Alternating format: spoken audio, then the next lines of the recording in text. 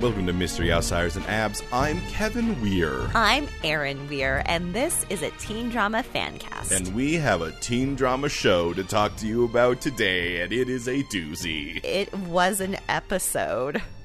So many things. I'm going to begin by, we usually start, like, the once we start getting into the show by saying the title, but I kind of want to say it right now. Let's talk about it. Because it's Fire Walk with Me, which is the Twin Peaks movie. So, cool. And it has something to do, but not thematically. Thematically, it has to do with the entire series, because it's been no secret that this series is Twins Peaky. Though it's never one of the.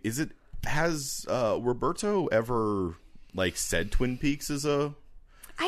He hasn't talked a lot in the articles that I've read, which has been few. I haven't seen a lot about his inspirations, to be honest. He's talked about his inspirations for seasons, hasn't he? He said like this season he was thinking a lot True Detective stuff. I think so. Or have we just put those facts on him? No, I feel like I definitely read that it was something he said or not. I don't know. He says a lot.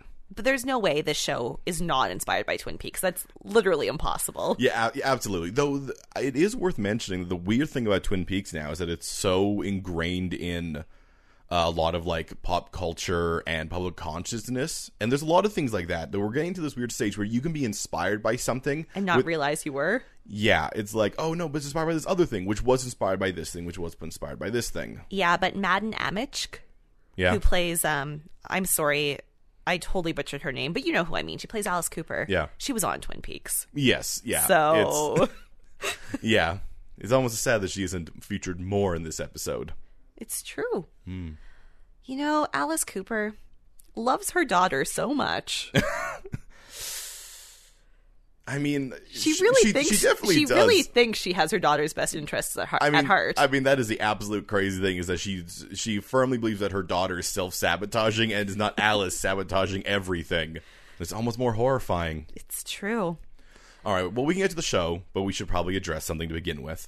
So this past week, we're recording on a Sunday. This news broke on Monday. Yep. Mid-morning. And we have to acknowledge the life and art and passing of Luke Perry. Notice that I am, in fact, calling him Luke Perry right now, not Luke Perry Andrews. That's his real name. Despite the fact that he was, by all accounts, not just the best dad on TV. He was literally the best dad on TV to all of these sweet, sweet kids who are acting on the show. Yep. Luke Perry, and by all accounts, just a great, amazing human being. We have a friend who's quite involved in the film scene who doesn't really like anyone or anything. Yeah. And she has nothing but glowing things to say. Having met Luke Perry, she has nothing but amazing things to say about him. He was a great mentor, a great ally, I think I read Joss Whedon said that he was a character actor in a leading man's body. Yeah. And him having passed away is a huge loss. Yeah. To, future generations of actors who could have learned from him. Yeah. And I'll say this now because at our core, we are a comedy show, so we aren't going to, obviously, dwell on this for too long. It is a terrible thing that has happened. It's supremely unfortunate in many, many aspects, but we can't not mention it. And we tend to look at the show really in a vacuum. We don't do research about what's coming. We don't. Yeah, we try to just take the show as it is. So we're going to try not to let it change the way we react to the show. Though, to be fair, if you've listened to any episodes of our show, we love the character of Luke Perry Andrews. Yes. So we'll continue on doing what we're doing. We want to be a place that people are listening to, they're happy about. So yeah. So rest assured, we love you, Luke Perry. But Riverdale, you're Riverdale. And we're going to begin with that right now, because this is Season 3, Episode 14, Fire Walk with Me. Fire Walk with Me.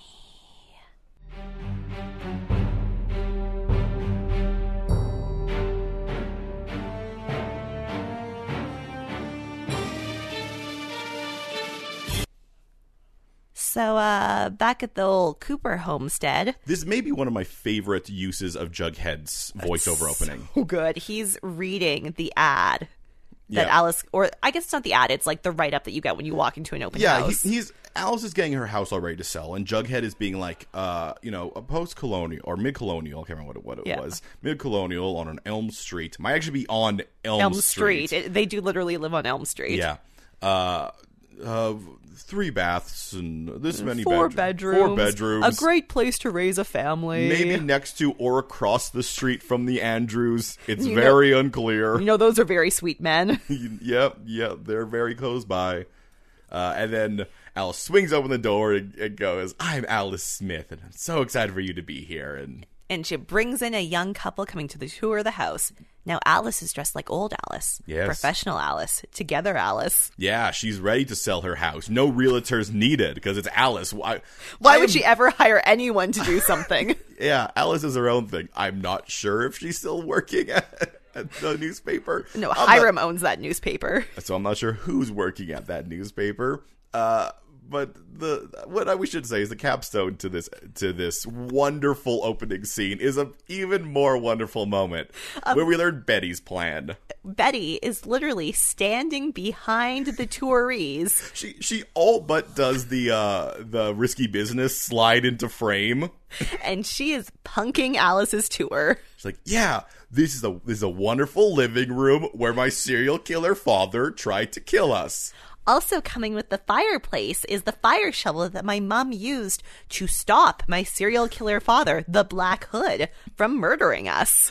It is a great scene, and man, I love Lily Reinhold. I love Betty, but I love Lily Reinhold doing this. So that's why we featured her on International Women's Day. She does some truly fantastic face acting in this episode. The amount of times where you just look at your face and you get everything that's going on is...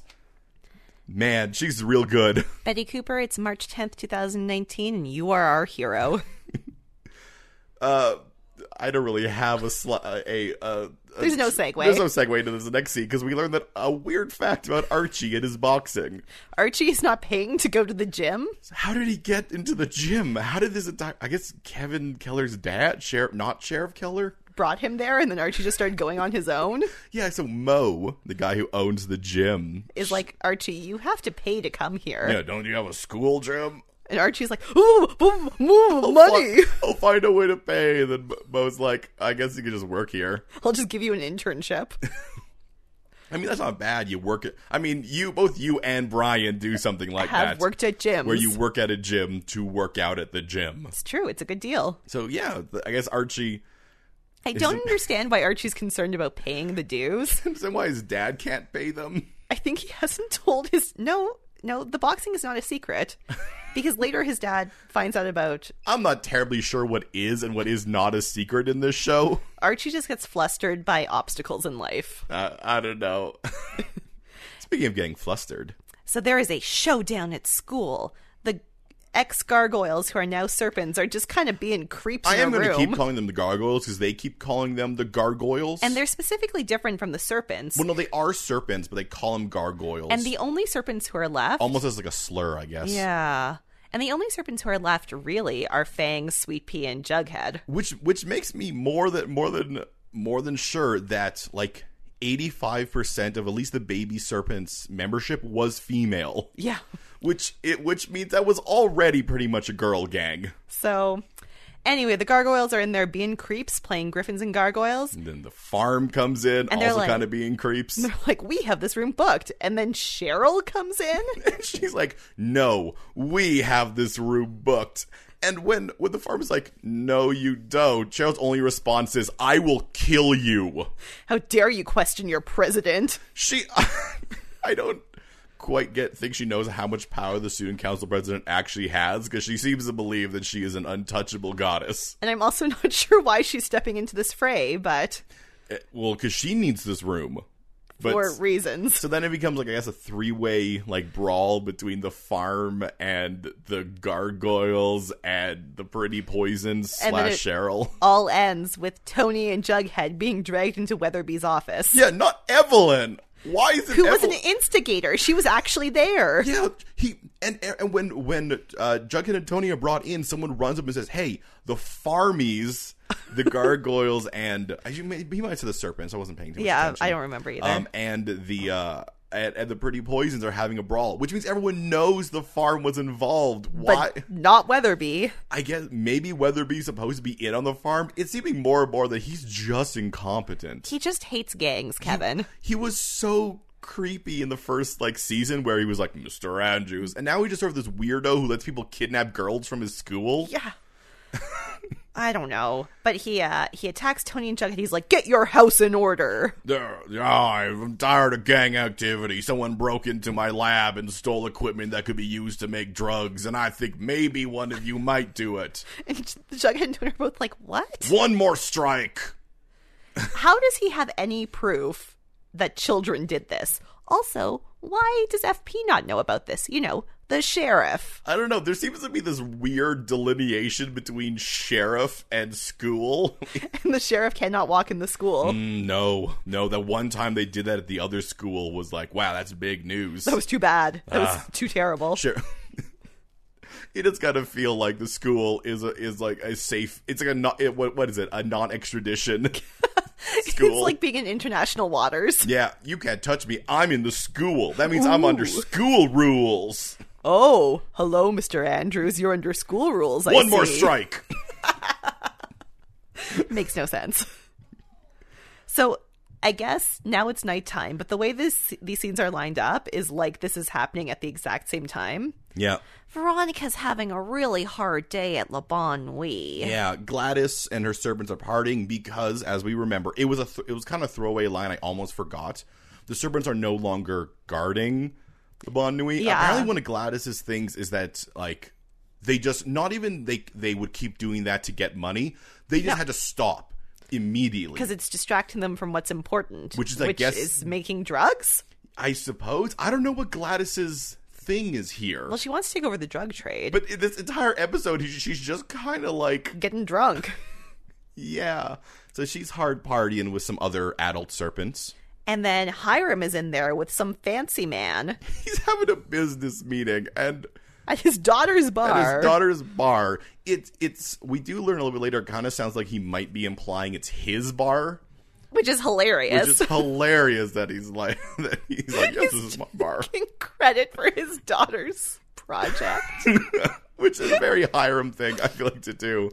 But he is getting free drinks for his daughter owes him money. Which is fair. Gladys is just sort of being a jerk because she owes her money, which I guess is also fair. I didn't realize that La Bonne Nuit was now an adult hangout, not a teen hangout. Yeah, I guess they're actually selling alcohol because then we fast forward to Veronica monologuing about how hard her life is while Reggie drinks a scotch with a King Ice Cube. Yeah, whatever. So, I don't know. Maybe it was apple juice with the King Ice Cube. Who knows?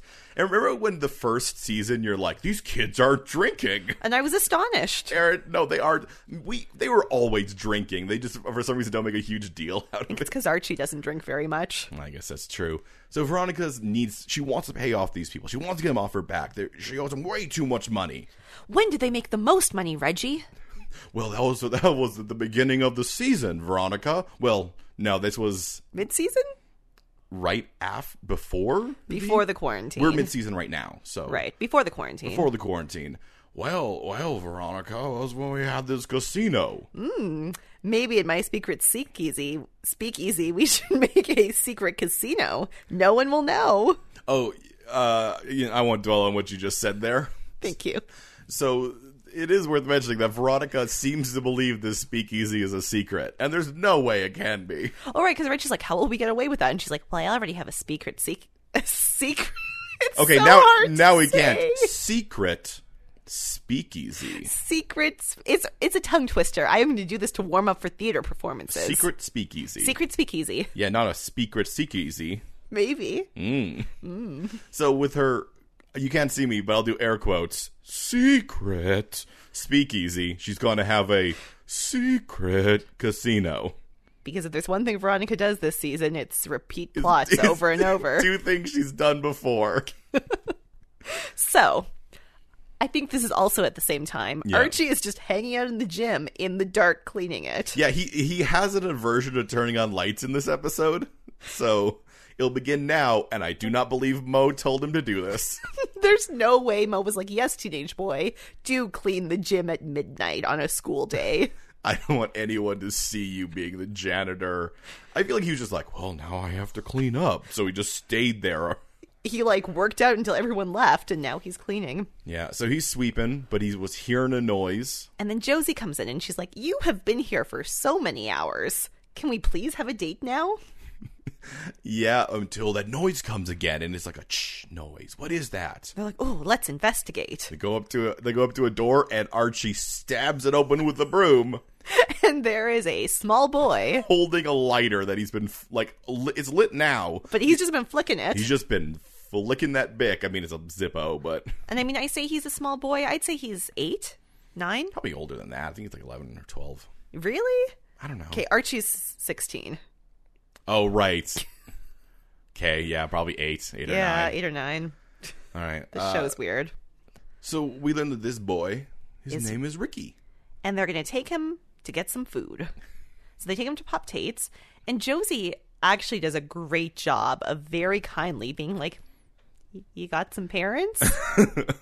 Yeah, she really very much wants to try to get an adult in this in some way. But you know what? As soon as they mention adults, that boy takes off running. Yeah, it's like, no, Betty knows social workers, and that boy is gone. Luckily, Archie is also very fast. Yeah. So he catches up with him. And we learned that the boy used to be in some form of care. And it was called the Santa Lucia Shelter. But something very bad happened there. He cannot go back there. He was branded because he rolls up his sleeve. And he has the sacrifice brand. Which instantly connects Archie to this. And it turns out that some big kids who didn't stay at the shelter used to come there. And they used to try to make kids... Well, they used to come by. The one day they... branded him. They branded him. And he ran away. That's the information we get right now. Yeah. And Archie's like, oh, it's me, but tiny. My God, you're a tiny me. They should have made this kid be a redhead. But, well, you know. We'll get there. Yeah. So Archie takes this young boy back to his house, and he puts him in the garage. And he's like, there's pop and snacks in the fridge. And the boy's My father isn't here right now, for he works. He works so much, but tomorrow I will teach you to fight. Ha-ha, 1-2 punch. You see, you can't get through this alone. I had people to support me. Now, to be fair, I did not listen to them, and I did run away from them. But I know you cannot be alone, for when you are alone, a bear comes. Ricky, a bear will get you. Ricky, you don't understand. It won't make sense. There should have been snow, but there won't be snow. And the bear should be hibernating, but they won't be hibernating. Ricky, a bear will find you. Look, if you just swallow... It's called this...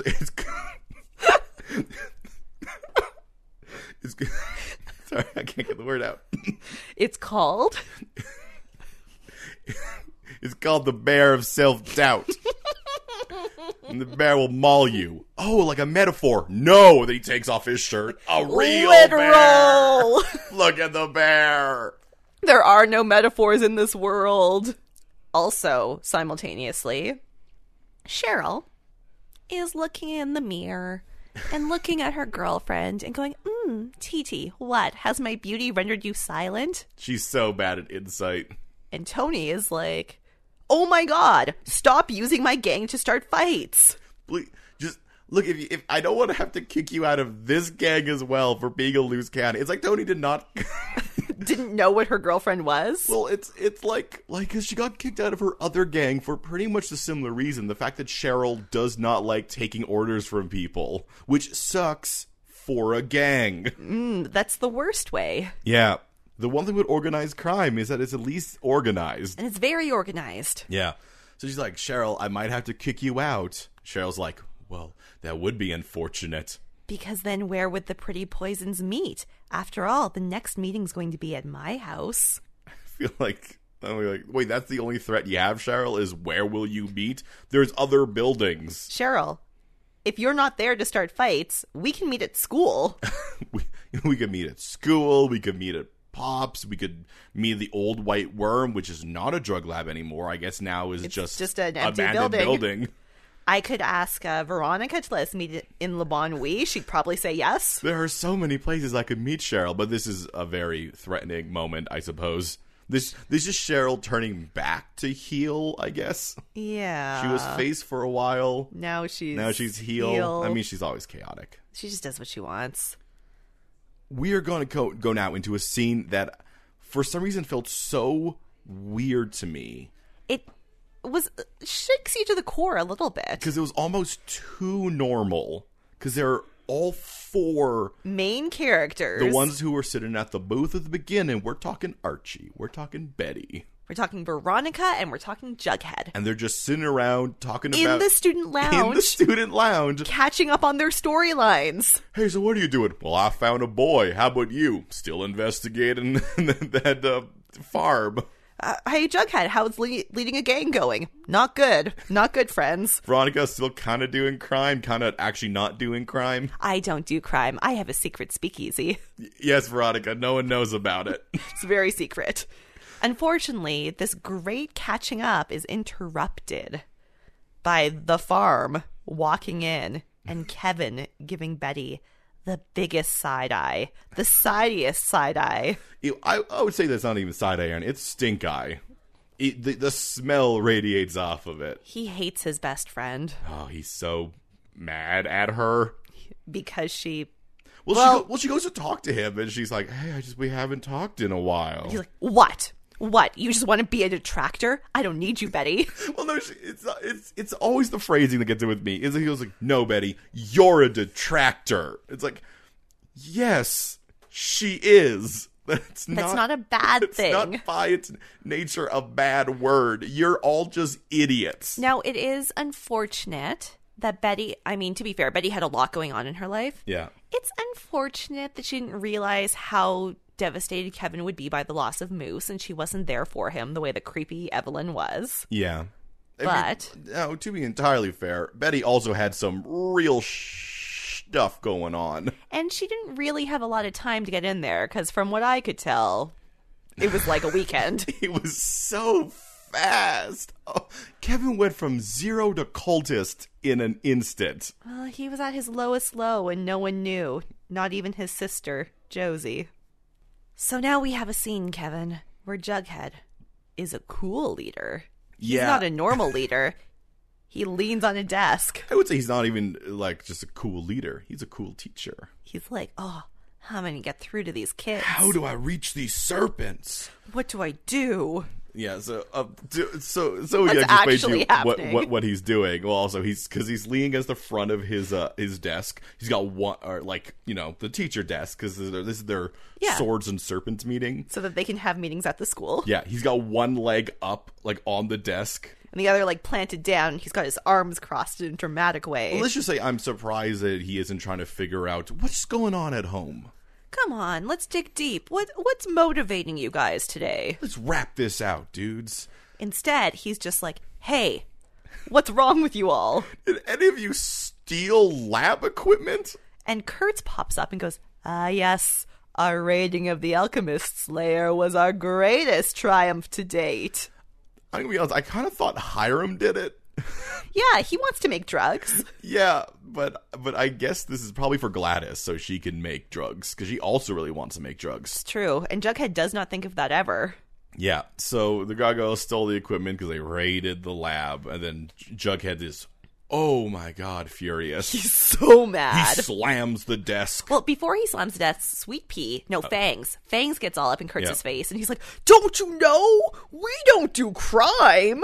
Yeah, they keep on saying honor. Like, whenever they refer to it, it's like, oh, the gargoyles have no honor. It's like, oh, they're not honorable. But really, it's that the serpents don't want to commit crime. They just want to be tough boys who protect people. Yeah.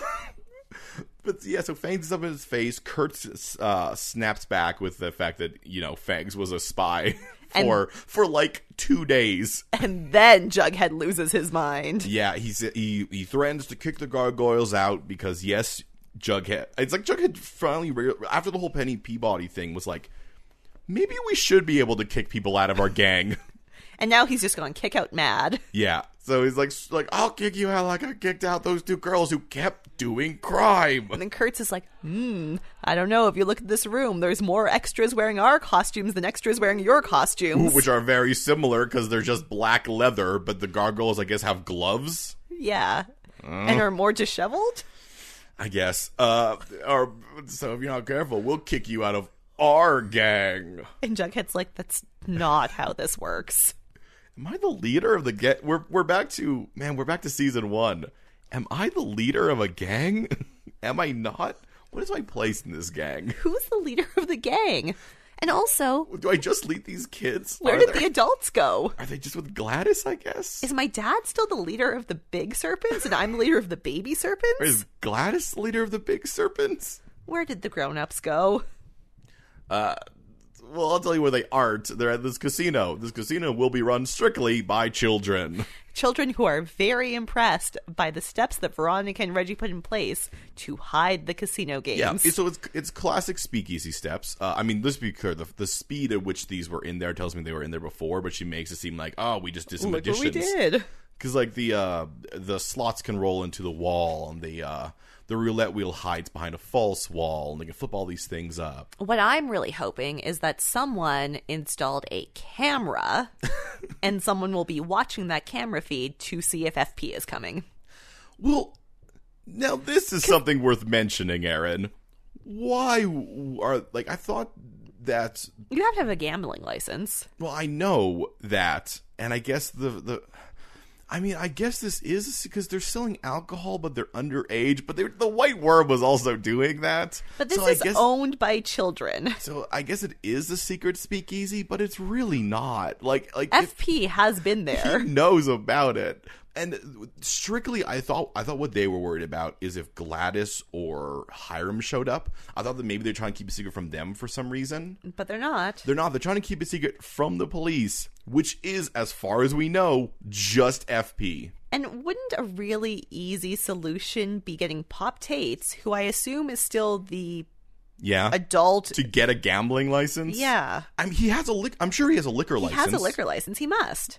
So I feel like he could get a gambling license. And technically, he is still the adult signatory on all documents, I assume. Or I feel like just talking to FP, like, considering how his gang used to be, like, I feel like FP and Veronica do not have an adversarial relationship. He doesn't like Hiram, but, like, his gang was protecting her place for a long while. Mm-hmm. And Gladys clearly isn't going to stand in the way. And so that means FP would have known they were serving alcohol. Yeah, so why can't they just be like, hey, FP, please don't raid our casino? We need it so that we can get Hiram off our back. And he'd be like, I understand plots. I will say this casino will not get raided this episode. So no. I feel like this might just be a cool thing for them to show off Speakeasy stuff. And I mean, all those teenagers are real impressed about the Speakeasy stuff. I don't know.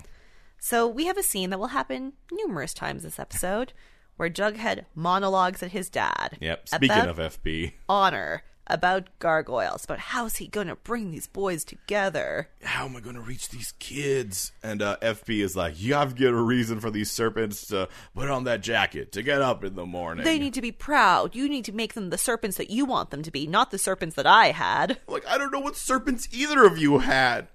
Both of you hated crime. What are your wants? Like, your wants is for the serpents to be... good? A thing. Their want is for the serpents to exist, which they basically want to change the serpents from a crime bike gang into a service club, like the Kingsmen or the Lions. But they both, like, it's like neither of them realizes what they want. They still want them to be a gang. They're like, we still have to be a gang and a family, but we help people, but we're a gang, and no one messes with us, and we help people, but we're a gang. So really they want them to be the Shriners. I don't know. I don't know either. I don't know anyone's motivations this episode. I don't even know what Gladys wants. So Archie goes to Pop Tate's because we learned earlier that he had left Ricky there all day, not hiding in his house. I guess he wanted an adult to look after Ricky. That's fair, and not just a blank room. Smart, good, Archie. Oddly good work. So Archie, he goes to Pop Tate's to find Ricky, but finds that the kid ran because some thugs appeared and started like pounding on the window. And he got real scared and ran out through the kitchen. He also made a drawing, though. It's a sacrifice drawing. It's a creepy gargoyle murder. D&D and cults and it's. And Archie's like, oh, geez, I thought the storyline was over. Man, this is it's actually weirdly intricate. It's not even like, the old, like, kid photos where it's like, here's the ground, and here's a house, and here's me, and here's the devil. This is all this kid did all day. It's like a landscape painting with many people, and it has perspective. Different colors. He's a real art genius, this boy. Oh, man, but Aaron, can it be a future for him, is what Archie is thinking. Oh, is this a viable option? Is this... Hold on, Pops. Is this a viable option for this kid? Can he do art? Can he do cult art? And what about for me, Pop? Do I have a viable future in taking kids off the street? I don't know. I don't know, Archie. Please, Archie, you're 16. Archie, please leave. Just graduate high school, buddy. Speaking of creepy cult stuff, I guess Betty's in the school after hours for reasons. I assume she was working on something for the paper. And she walks out and she sees a sign that says, farming happening in here. Well, it's the farming meeting, farm thing. Yeah, and she's like, a chemistry lab. That's bad grammar. Now, the sign is covering up the window looking into the room. So, of course, Betty has to look through that window. And all she sees is first Kevin, but then all the creepy farm members, except for Evelyn, holding their hands over a Bunsen burner. And those flames burn hot. Bunsen burner flames especially. Yeah. Like, that's not a candle, dudes. You could do some serious 4th degree burn damage. Yeah, like, that could reach the bone. Like, I feel like they didn't think about this. Like that's not a candle. That's not a candle. I should have done in, like, the home ec room or something with candles. Yeah, so man, those hands are getting cooked through. Like, those are going to leave obvious scars. But they don't. Yeah, I wish I looked later to see if Kevin was wearing... I think they're all kind of wearing gloves when they're in, like, later. Yeah, because they're outside. Yeah. But I don't know. I wish I could learn if he was now wearing gloves forever. Because that'll scar. Anyway, it's burning. We cut back to Betty, and she has the best expression on her face. Which is essentially just... What? Why? It's not even horrified. It's just sort of confused. What is this madness? She had the same face that we had watching this. We're like, what is going on? What's happening? So, short scene. Betty and Archie meet the social worker. Yeah. And also a sketch artist. They're gonna find that boy. Well, we don't have any records of him. They're just like, hey, Archie was like, hey, I found a boy. He said his name was Ricky. That's not very helpful, I know. But I would like him to have a home. Yeah, but the sketch artist, he made a sketch of the boy, and Archie is, like, shocked by it, like, how good it is. It's like, oh, my God, is this a viable future for you? I mean... Can you draw people forever? I mean, I'm a police sketch. Okay. Archie's just trying to figure out what futures are. I don't know. I don't know. He does, but he wants a copy of the drawing so he can, still do his own, work. It's a short scene that plays for drama and is not dramatic, really. Hiram comes into Veronica's room and he's like, hey, I hear you're doing a casino. Well, that's some good initiative. I have a plan that I would like to produce playing cards in my for-profit prison. Yes, I know this guy who might, like, if I could do a business deal with him, his playing cards will be produced in my prison where I'll pay the people a wage. And Veronica's like, that's shady. And me and Aaron were like, no. No, that is how for-profit prisons work. And not only that, he's not, but he's also paying the prisoners. And I'm sure they will be paid like 9 cents an hour or something. Yeah, it's but not that's gonna be... pretty typical for prison wages, which I know from watching Orange is the New Black. And the fact that he's paying at all, and it's not just like slave labor is insane choice that this show made. Is like, oh, and he's paying them. Because Hiram Lodge. Why would he pay them? The last things that those prisoners made were drugs. Well, the prison is not open yet. Or is it? Aaron, I don't know. I don't know. This could be him setting it up for when the prison is open, honestly. That's true, but it could also be open. Could also be open. But the tone of this is that like, oh man, what an evil plan he has, and he's going to make money. It's like, well, yes, yeah, like he's actually doing something legal for once. Like whether or not your feelings on for-profit prisons or anything like that, this is probably one of the least shady things that Hiram has ever done. And I'm including in that the quarantine that didn't do anything. So he wants to bring his business partner to the Speakeasy so he can like wine and dine him. Veronica's like, well, I'll make him feel welcome if you give me 5% off my debt. And Hiram's like, business dealings. I like it. Yeah, and this leads us right into another business deal where Gladys is like, heard you doing a casino. Did you know that I can be entertainment sometimes? I like to sing. They called me the Joan Jett of Riverdale when I sang of the White Worm. I want to sing here. Veronica was like, you know what? It worked once. Hey, Gladys, sure, 5% off. And Gladys is like, deal. So Hiram is trying to get $1 million, like, business deal for 5% off, and she just wants to sing. You know, if there's one thing I've learned about Gladys, maybe not a great business person, but very good at crime. Yeah.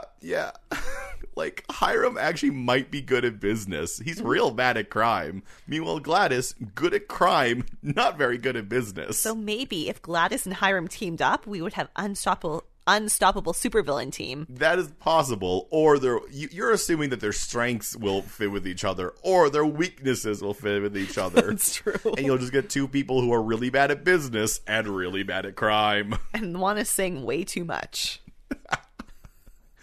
I was like, in this scene, I was just thinking, like, this is a ploy, right? It has to be. It's not. Some sort of trick. I'm going to spoil it, guys. It's not. It's not. It's not.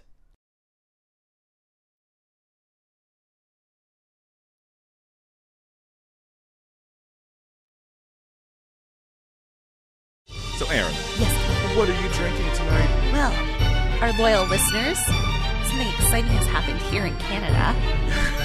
Spring is knocking on our door. Yeah. Is it here yet? I don't want to jinx it. There's still snow on the ground, but the parts where people are walking is starting to, like, move off to the side. We're getting paths. Yeah. When I was in my car driving here, it was too hot to wear my coat, my winter jacket in my car. Yeah. I mean, outside, I kind of still needed the winter jacket, but in the car. Yeah, without the wind. Whew, warm. So, I am having one of my favorite little spring indulgences. I have a can of rosé house wine to celebrate the spring. Good old can of wine. Can of wine. I don't think the value is great on these, which is why they have to be an indulgence. Yeah, that's fair. But there is something about drinking wine out of a can that just... Also, I appreciate it called house wine because it's called house wine and there's a drawing of a house on it. And you know when you go to a restaurant and you're like, hey, I'll just have a glass of your house wine. Yeah. Real capitalizing on that. So this is just like a standard rosé, although it is carbonated. So it's bright, fruity, and flavorful. Ooh. Would you like some? It's really good. Well, you said that it's not a very good deal, so I don't want to, make it even less of a good deal. Oh, by taking a sip. Thank you for valuing my cash money, Kevin. I value your value. You. Well, I value you valuing my value. Ooh, and I value... Can't do this. No, we're done. We have a quick scene where Betty goes to talk to Josie. It says to be like, hey, Josie, your brother crazy. And Josie's like, Wait, what? Wait, what are you saying? He's crazy? And Betty's like, the farm. He was super sad about Moose leaving. Apparently, no one did anything. Because we were all too caught up in stupid Archie's storyline.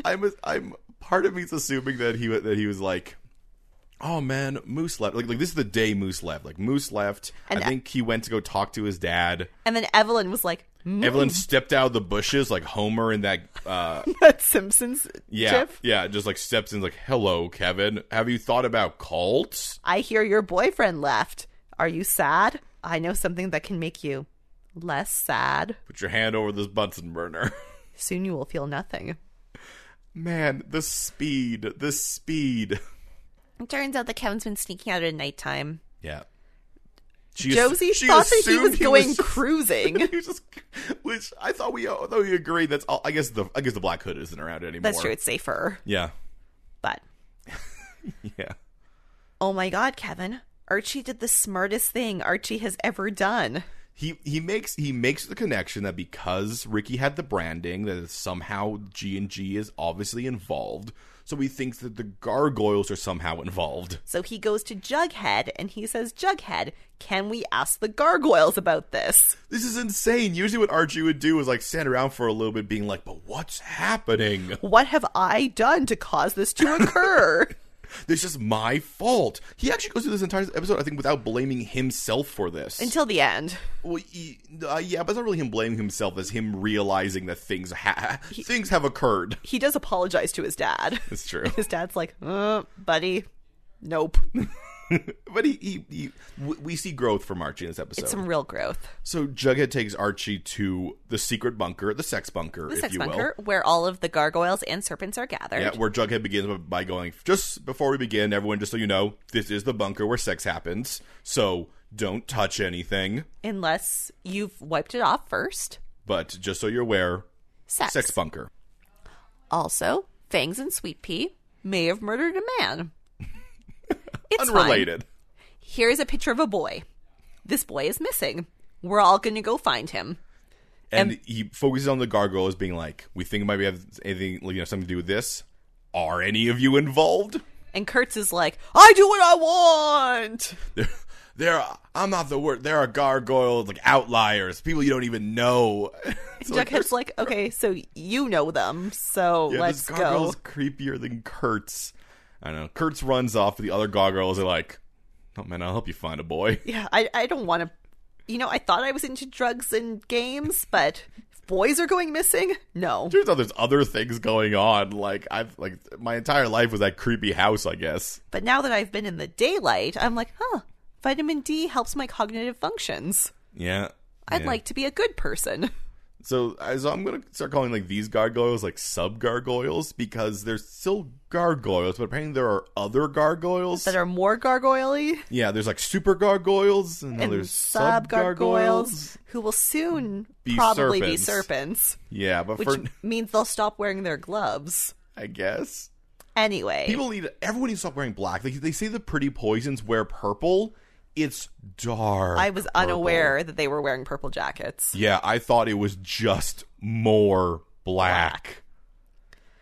So, simultaneously to this, Gladys gets her singing debut at Le Bon Nuit. And it was not a trick. She just wanted to sing. And she's very, very good at it, actually. Yeah, but the VIP is shadier than Hiram. So I guess this guy is a criminal? And he is, in the words of Reggie, an asshat. Just making playing cards. Making playing cards is legal. Why is he a criminal?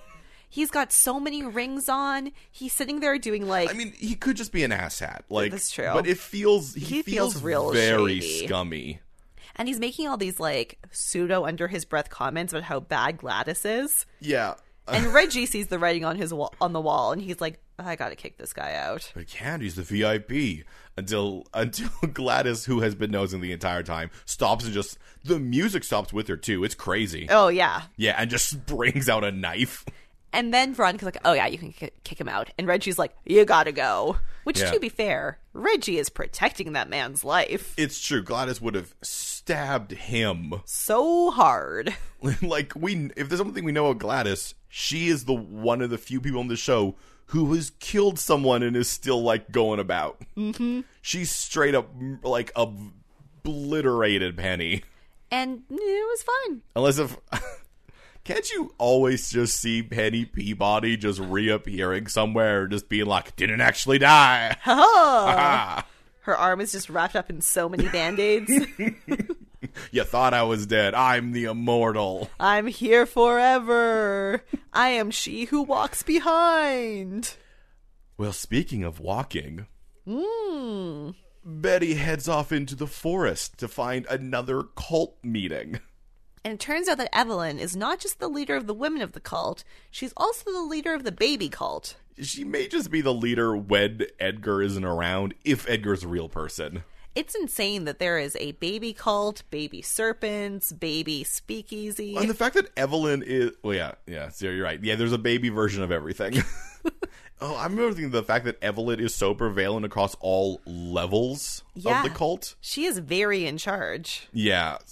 Anyway, so they're all wearing white, and there's a pit of hot coals. And Kevin Keller is going to walk across them hot coals. So the secret of the hot coal, like the hot coal walk, is actually... do it fast and not think about it. Yeah, and it actually doesn't... like, because the way the coals work, the top layer is actually really, really cool because of all the ashes there. So if you keep moving and you don't let your weight settle, you're fine. Yeah, it's actually not... like, it looks really, really cool, but it's actually not super dangerous. Unless Betty runs in and shouts, "Stop, stop." As Kevin's walking across. So I'm like, no, don't stop, Kevin. Keep going. Don't worry, he doesn't listen to her. And then Evelyn proclaims that he is purified. He is whole. They are one. Man, I was thinking, man, the kids have it a lot easier than the adults who have to drown someone. It's true. And they're doing something that is objectively safe-ish. The thing with the firewalk is that it's also a perfect cult thing because it's something that looks more and feels more impressive than it actually is. And unless you've read about the science ahead of time, you do think that you've been transported. Yeah, so though Evelyn feels shocked that it looks like she's like shocked that he did it. Yeah, her face looks shocked that it worked. I feel like she's about the same thing with the drowning. I wonder if any of this stuff is like she's just making up as she goes. She's like, I hope this works out. Jughead takes Archie to the drug hole. Yeah, the Griffins and Gargoyles drug house, which I guess I thought was like a cave. It's a house. I knew it was a house, but I thought it was, Do you know what would have been really cool if it was the old white worm? I'm wondering if it is. It's way too small. We see it in the light later. Yeah, you're right. In the last episode, it seemed vacuous and open. Well, I'm wondering if we're just seeing like a corner of it. Maybe, but I feel like if it's a house or something. And I feel like if it was the white worm, it would have been more of Jughead to like walk up outside the white worm and be like, "This is the place." But they are in this house. They see in sort of the light of day the wall of sacrifices. I mean, no, it's very much still night, I think. Oh, no, it could be day. There's a lot more light than there was the first time he was there. All the windows are blocked out. You're absolutely correct. He sees the names that I saw last time. I don't know if I mentioned the episode. Jughead didn't see them. Yeah, I don't think we did, but...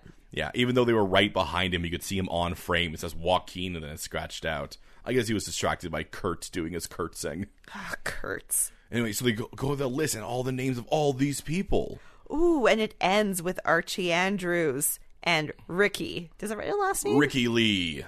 Oh. His name is Ricky Lee. And then there's a clattering because Ricky Lee continues to be the worst at hiding. He's so bad. Like when he was hiding, in the beginning, he was just flicking a lantern. And he had to know Archie was there. Absolutely. I bet Archie sings to himself while he mops. I'm Archie Andrews. I'm doing a mopping. Everything's my fault. My life is so hard that I like it. Man, could singing be my future? Oh, wait, we know he sings while he works, because he said that was when he wrote... That's right, when he wrote the poems, but they weren't poems, they were songs. This episode is of people doing things they've done before. And it's called Fire Walk With Me, because Kevin Keller walks across a pit of fire, and that is a reference to Twin Peaks. It's the only reason that's the title. It all goes full circle. So yeah, they find Ricky... and they take him out. There's a moment where they look back at the wall, and we see Tall Boy's on there. Which I'm wondering how the gargoyles know Tall Boy is dead. Well, that just indicates to me... I mean, no, they knew Tall Boy was dead because they... No, they don't know he's dead because Jughead said he was run out of town. But we learned later that Tall Boy was framed for shooting Hiram and then was shot by FP. The official story is that Tall Boy... Oh, right. That's how they dealt with his body. Yes. You're right. The official story is that Tall Boy shot Hiram. FP shot Tall Boy. But that should be the first indication that clearly they're just putting names on a board and scratch them out because he was never branded as a sacrifice. He's just a dead guy. Unless FP is the Gargoyle King. It's a twist. Yeah. It's not. Okay.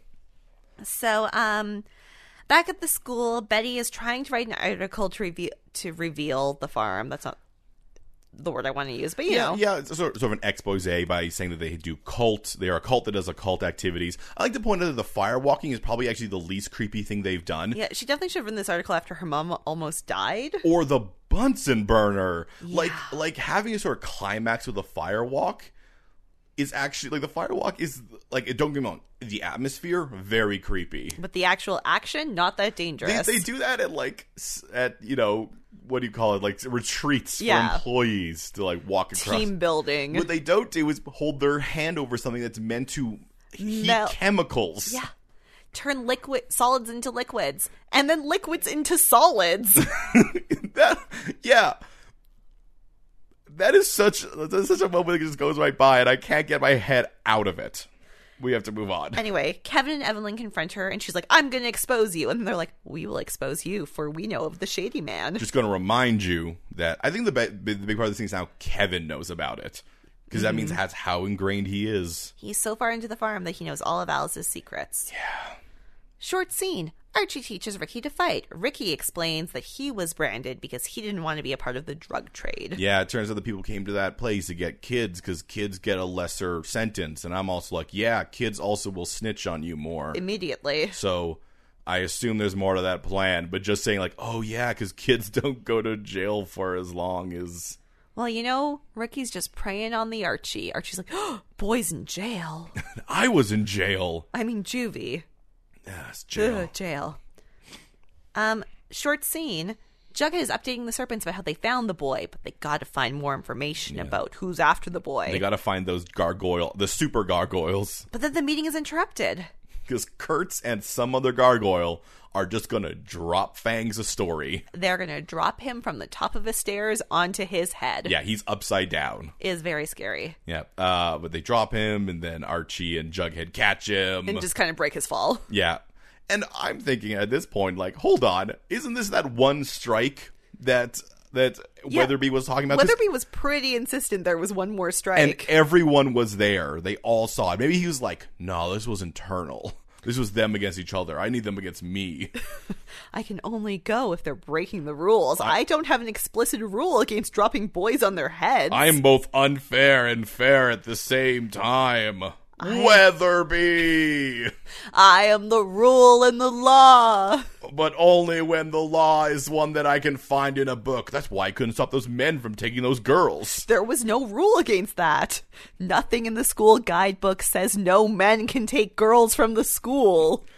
There really should be. But we do know that the school laws and the real world laws are not the same laws. Not the same at all. That's in the book now. But it wasn't back then. Oh, yeah, we don't know. There's a subplot of the entire TV show where Weatherby is just furiously updating the school guidebook over and over. In a continuation of me giving alignments to these people, he's lawful evil. It's true. I mean, no, wait. He's lawful neutral. He's not doing evil things. He's just like the law. The law is the law. He may be lawful stupid. The law is the law, and the law is not fought. Something Les Mis lyrics. Not only will he follow the law, he'll only follow the law. He has none of his own rules. All right, so I guess back at the bar, Veronica, the bonne nuit. Veronica is very upset because she's like, my bar's being used by all these adults. What about me, a teenager? But wait, you know what? I have a plan. Look, Reggie, I need money. Reggie, give me money. I know it's my business, but... Yeah, man, they set this up really... I'm just saying because they set it up real, like, big, like, oh, she's got a plan. Her plan is to do, once again, the same thing she did earlier. Let's just talk about it now, because there's only 2 episodes before, or 2 scenes. Yeah, so she... Just like earlier, when she was having trouble at her bar and hired the serpents, now she's going to hire the pretty poisons. And Tony agrees without consulting Cheryl. Because she shouldn't have to. Because she's the leader. Just like Veronica is just doing... She did a casino again. She did hiring a gang again.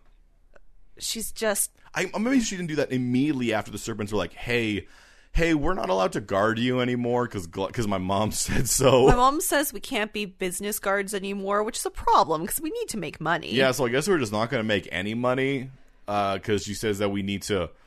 Focus on what's important. Which I don't know what that is. I don't know what anyone's motivations are. Anyway, sorry. I'm very mad my mom's back in town. No, the pretty poisons did exist because that was last episode. Yeah. Should have hired them immediately. So, meanwhile, Ricky is hanging out in Archie's room, weirdly wearing his Letterman's jacket. But Archie's just like, yeah, it's a pretty cool jacket. You can keep it. please come downstairs and meet my dad. We're going to give you a good family to live with. Yeah. Please meet my dad. I've realized I need adults in this storyline. We're going to find you a place to live, and I'll check on you, and we'll hang out. Another scene between Jughead and FP where Jughead's like, I gotta find a purpose. More monologues. Yeah. Another short scene, Alice sold the house to an anonymous buyer. A mysterious overseas buyer. Now, she makes a good point. I don't know. She literally says, in Riverdale fashion, it's anonymous. Yeah. You could buy anything in Riverdale and not say your name. So, great. I assume, like, farm. The farm just bought it to get her there. I assume which so. Would assume they have either they have overseas reach, or Evelyn told Alice, "Oh yeah, no, an overseas buyer bought it," and Alice was like, "Okay, cool." They're overseas somewhere. I don't know, China. I don't need. Why would an overseas buyer buy a house in Riverdale, Connecticut? Yeah, I mean, obviously this is something that's happening because everything is something. But I just love how Alice was like, "Okay, sounds good." Yeah. So now we have an insane scene where we actually had to pause the viewing so our brains could melt. Yes. So it's another snakes or swords and serpents club meeting, but now FP is there, and Kurt is mad, and also kind of sounds like Sweet Pea is mad. Sweet Pea just doesn't like to not be in the loop. I guess so. So FP is there, and he's all done up as sheriff, and we learned what the plan is. We learned this through a motivational monologue from Jughead. But how there needs to be purpose, and there needs to be honor, and there needs to be things like this. Now, audience, you need to take a minute here, because nothing I can say will prepare you for what Jughead's plan is. And for what FP's plan is. What the future of the serpents is. Because FP reveals that the serpents, all of them, are being hired. So they have new full-time employment. That's good. They are being deputized to be a part of the Riverdale Police Department. Essentially, they are being hired to be snitches. They're going to assist on investigations and be the man on the street. Yeah, I mean, you say snitches, it sounds like they're like they get school credit, which means it's an official thing. Like they're becoming baby police force, Aaron. They're being 21 Jump Street. Yeah, I don't think it's as undercover as 21 Jump Street is. Oh yeah, I guess they tell Kurtz, so it can't be a secret. Yeah, it's an open thing. But I'm just going along your thing where you talk about how there's baby bar, baby. Yes. That there's baby cult. There's now baby police department. Aaron, this entire show is children doing adult jobs. It's your least favorite type of show. What? And so I guess like they're all deputies, or do they all get to wear like it sounds like they all still wear their serpents thing. I mean, this actually sounds like a great thing to do. That if an ex-leader of the gang is now the sheriff, of course, like let's kind of like put those kids on the right track, I guess. Yeah, let's teach them that they have options in the world. Which, of course, what the serpents want to do is not do crime. Sweet Pea loves it. I'm not sure how Gladys is going to feel. I guess it's just the kids. Yeah, and I assume they're still adults because Gladys has friends. Yeah, and there's no way FB is going to let those serpents deal drugs because I think FB really likes being sheriff. Yeah, he likes the straight and narrow life. Yeah. That's why he only did medium-sized crime. Chaotic good. So they put it to a vote. And the vote either has to be unanimous or you're out of the serpents. Yeah. So most of them raise their hands. The only one who doesn't is Kurtz. And he storms off into the mid-afternoon. And man, are they excited to now be deputies. They want guns. They are absolutely not getting guns. Oh, man. Well, yeah, because he's like, do we get a gun? And both FB and Jughead are like, no! Absolutely not. But the boys like it. For the first time, all these gargoyle serpents have futures. Yeah, as lawmen. Yeah. Man, this is not a gang. They're not a gang. It's super not a gang now. So in a series of insane events, there's just one prolonged scene. Archie and Ricky are playing video games, and then Archie gets a call. And it's from that social worker whose name I literally never wrote down, but it's like Miss Watts or something. I don't know, but she says, hey, we found Ricky, and we found his last name. His name is Ricky DeSantos. He's Joaquin's younger brother. He has a history of violence and self-harm. Be careful, Archie. And I don't know why this would prompt, like, the horror movie we're about to see. Where... I mean, I realized immediately, he super branded himself. Oh, no, no, I figured it out what it was. But just, like, the information given is like, oh, yeah, Ricky is Joaquin's younger brother. Also, he, like, has a history of these things. But then Archie's, like, walking around in the dark, being like, Ricky, where'd you go? I mean, Ricky does disappear as soon as the phone rings. I'm not... Anyway, so he walks around, and Ricky appears behind him. And then Ricky has a knife. I have to do this. It's the only way they'll let me play with them. Yeah, so it's revealed that apparently he's planned this all along, which explains why he's so bad at hiding, is that he wants to be caught. Mm-hmm. But man, this is a long play. Because this episode, I think, has covered a lot of time. I think he could have stabbed him when they were in the, like they were alone a few times. Numerous. He could have stabbed Archie when Archie was setting him up in the garage. Maybe he was planning on killing him at the house, which he had no reason to imagine Archie would go to or had knowledge of. But then Jughead was there, and he was like, oh no, foiled. So I guess he's part of the super gargoyles. Or he wants to be. Yeah, he tries to slash Archie, and Archie gets slashed. And then he runs away. Well, no, then Luke Perry comes in. Luke Perry Andrews comes up. And Archie's like, no, Dad, be safe. Yeah, and then he's like, he apologized to his dad. Like, I guess I should have seen that.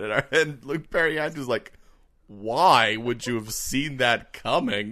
Why on earth should you have... Archie, you have a big heart. I built you that way on purpose. Why would you have assumed that the young boy you found was clearly some sort of sleeper agent in your life to kill you? Archie, no one could have seen that coming except for the viewers of the TV show we're on. I guess the idea is Ricky was hoping to stay with Archie for longer and was doing things to essentially engender himself in Archie's life.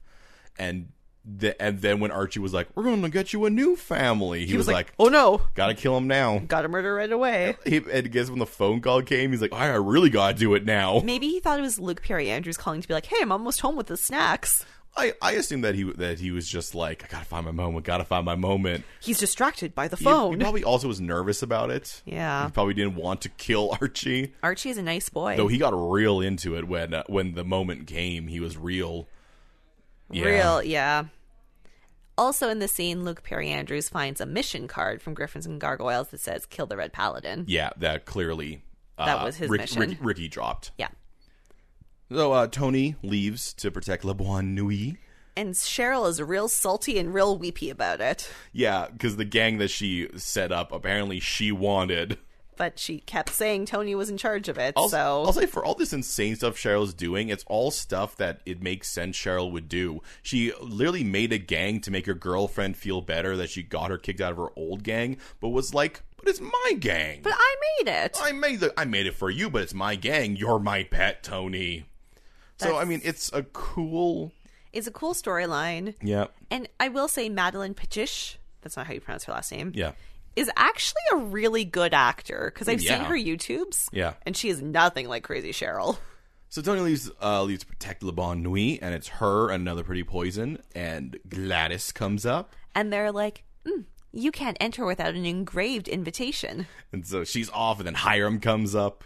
And then Veronica's like, no, Hiram, be a good person. Stop taking advantage of me.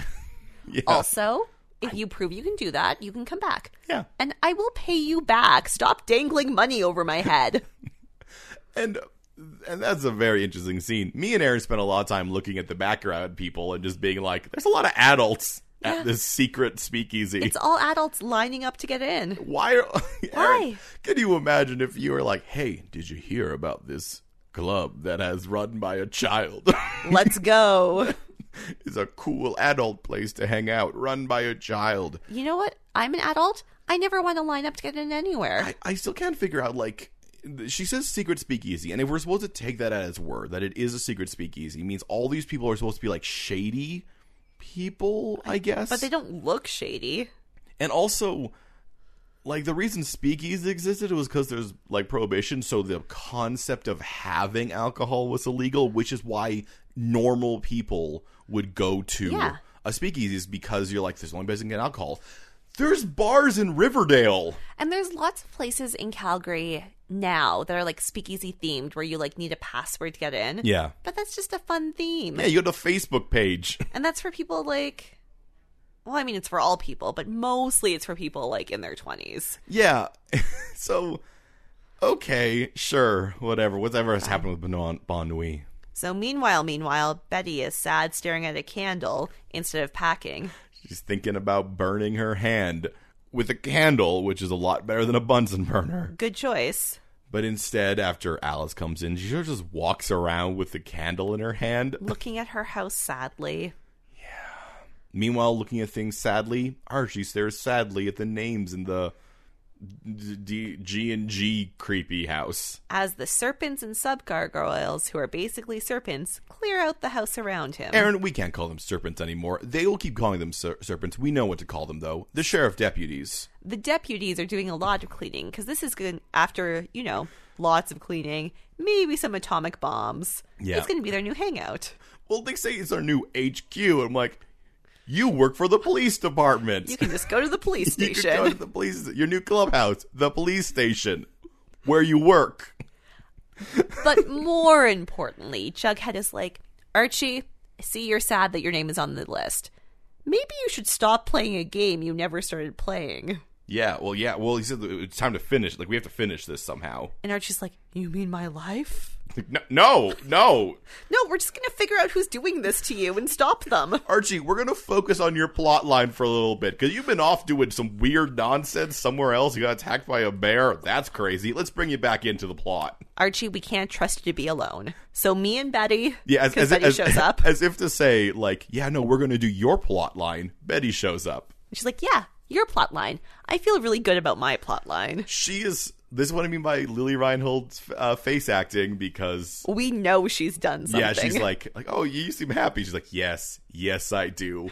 Cut back to the Cooper household, where the fire alarm is going off. And I was like, what is this? Betty, where are you? Then she turns around, and holy crap. The entire front-facing wall of the living room is crazy on fire. I'm like, how did you not see that from outside? How did you not look at your front window and be like, there's flame. Those are flames. Things are happening. She walked into her house like the oven was like smoking. I mean, conveniently, Betty doesn't live there anymore. It's true. That's for the mysterious overseas buyer to... If you sold your house and it burned down before the new people took possession of it... Depends if they can prove it's arson or not. Because they said they're an escrow, which means they don't actually own it. Yeah, no one owns it. Yeah. Yeah. Which is why they were leaving immediately. Yeah. Well, yeah. So, in an episode of things happening that have happened before, Betty burns her house down. Well, but while Cheryl chaotic burned her house down, Betty carefully and methodically burned her house down. By setting the front on fire. Yeah. And then just left to go eat Jughead. At least she didn't do it while her mom was in the house. Yep, and we did have that earlier scene where people were being like, Betty, if you want to stay with one of us, you can. And she will. Yeah. And it will be Archie's garage. Not Jughead? I guess Gladys Where is is there. She possibly going to sleep in that trailer? Yes, Gladys is there, yeah. Gladys is there. The Jelly Bean is there. Yeah. The boys are already sleeping on the couch. Yeah, probably with Archie. Yeah.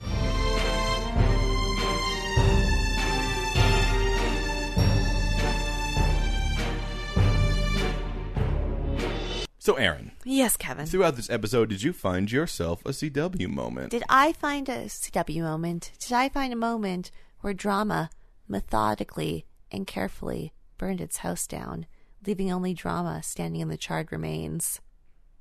I did. I found a moment where the storyline was not progressed, just crazy drama. And that was when we first met Ricky, and he was sitting in the dark, flicking a lighter. That literally only happened, so we'd be like, ooh, what a creepy child. He didn't even burn anything down later. He had no fire elements to his personality at all. No, I guess if he was sitting in the dark just like fingering a knife, it would have been too much. And I don't think even Josie could be like, hey, little buddy. But, you know, he could have been doing, because it seems like a supply closet he was in. Yeah. You know how they often have those lights with the strings? Or he could have been doing nothing. Like, maybe he just trips over something in the closet. Should have been, like, rolling a D20 or something. I don't know. I don't know, but that'll play the hand because no one uses a D20 except for evil people. How dare you play D&D? Kevin, did you find a CW moment? Yeah, and I mean, there's a lot of moments in here, but the moment that I guess add more drama, but literally had no consequences, was whether it be being like, one more strike, because we see later something that should be a strike, and there is no like response to it at all. Yeah, him like if he had just done a vague threat like I'm watching you, that would have been better. But him saying one more strike.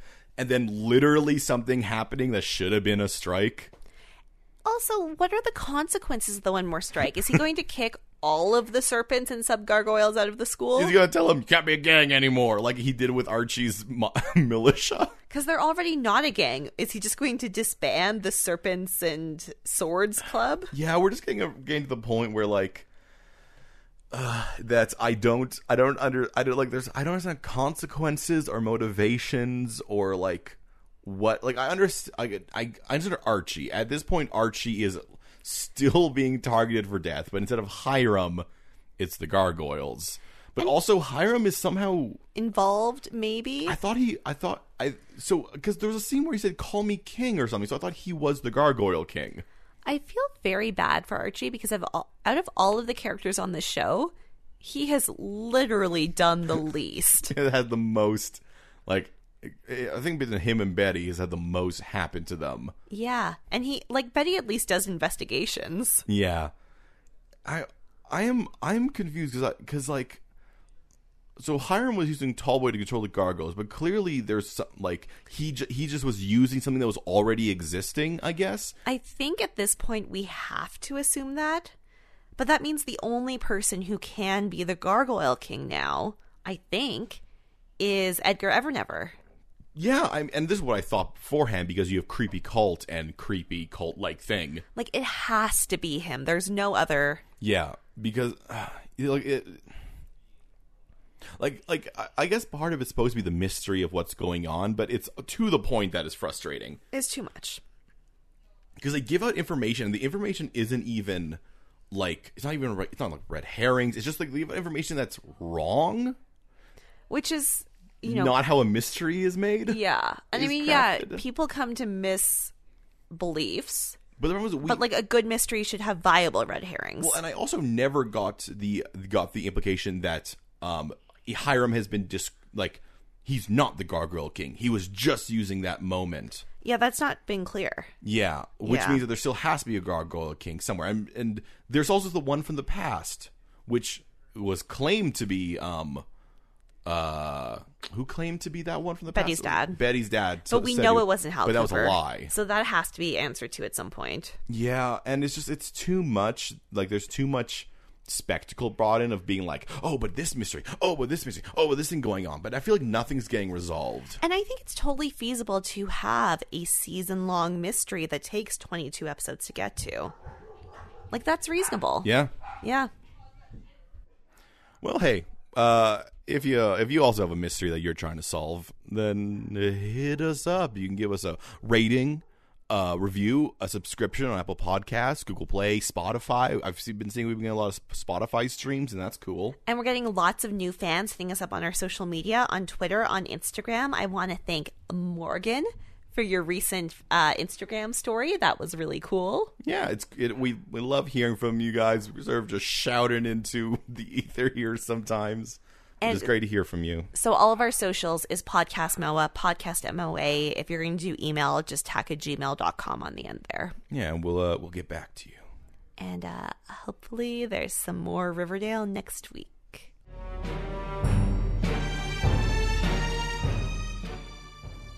How is Archie going to finish his game? How will Gladys respond to the new direction of the Serpents? What crazy lady is going to burn her house down next? Answers to all this and more next week on Mystery Outsiders and Abs, a teen drama fan cast.